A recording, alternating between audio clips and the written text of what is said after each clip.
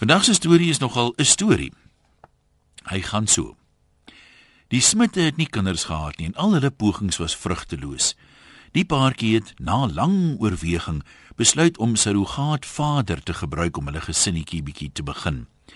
Op die dag wat die instaan vader moes kom kuier, het meneer Smit sy vrou totsiens gesoen en gesê, "Wel, ek kan nie hierdie gedoente aanskou of selfs aanhoor nie, ek gaan nou maar liewer werk. Die man behoort binnekort hier te wees." 'n Halfuur later en bloot per toeval lui die voordeurklokkie. Dis toe egter 'n deur-tot-deur baba-fotograaf met die hoop om 'n fotosessie aan die huisbewoners te verkoop. "Goeiemôre mevrou," sê hy. "Ek het gekom om..." Nee, dis nie nodig om te verduidelik nie," sê mevrou Smit verleë. "Ek het jou verwag." "Regtig," sê die fotograaf. "Wel, dis goed. Het jy geweet babas is my spesialiteit?" "Wel, dis waarvoor ek en my man gehoop het. Kom asseblief binne en sit gerus." En toe vra sy bloosend, "Wel nou, waar begin ons?" "Laat alles aan my hoor. Ek probeer gewoonlik om 2 sessies in die bad en 1 op die bank en miskien 'n paar op die bed in te kry. Soms is die woonkamervloer ook groot pret. Jy kan regtig net uitsprei en 'n speelgoedjies bysit." "Bad, woonkamer, vloer?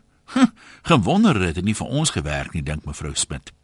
"Wel mevrou, ongelukkig kan ek nie waarborg dat elke skoot 'n goeie een is nie, en daarom probeer ons maar 'n paar verskillende posisies in uit 6 of 7 hoeke en dan is ek seker jy sal met een van die resultate tevrede wees."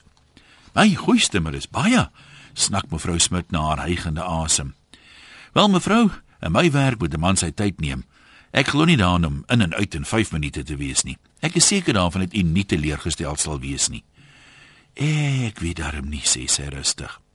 Die fotograaf trek sy aktetas nader en haal 'n portefeulje van baba-foto's uit. "Hierdie is gedoen op die boonste vloer van 'n bus," sê hy. "My genade," roep mevrou Smit uit en gryp na haar keel. "En hierdie tweeling het bus sonder goed uitgedraai, veral as jy hulle moeder sou ken. Sy was maar moeilik om mee te werk." "Sy was moeilik?" vra mevrou Smit. "Ja, sy was so bang dat ek haar eintlik na die parkie moes neem om die werkie gedoen te kry. Mense daar het ons omtrent verdring en rondom ons tot 4-5 diep gestaan om 'n goeie blik te kry." 4-5 diep, sê mevrou Smit, haar oë nou wyd met verwondering. "Ja," antwoord die fotograaf, "en vir meer as 3 uur ook. Die moeder het aanhoudend gegil en geskree, ek kon skaars konsentreer, en toe dit later begin skemer raak, moes ek my skote aanjaag. Die ergste was toe die eekorings aan my toerusting begin knibbel het. Daar het ek die streep getrek en alles opgepak."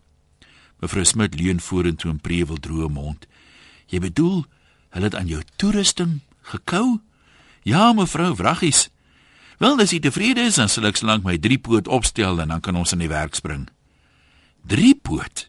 "O ja, mevrou, ek het dit nodig om my Canon op te laat rus.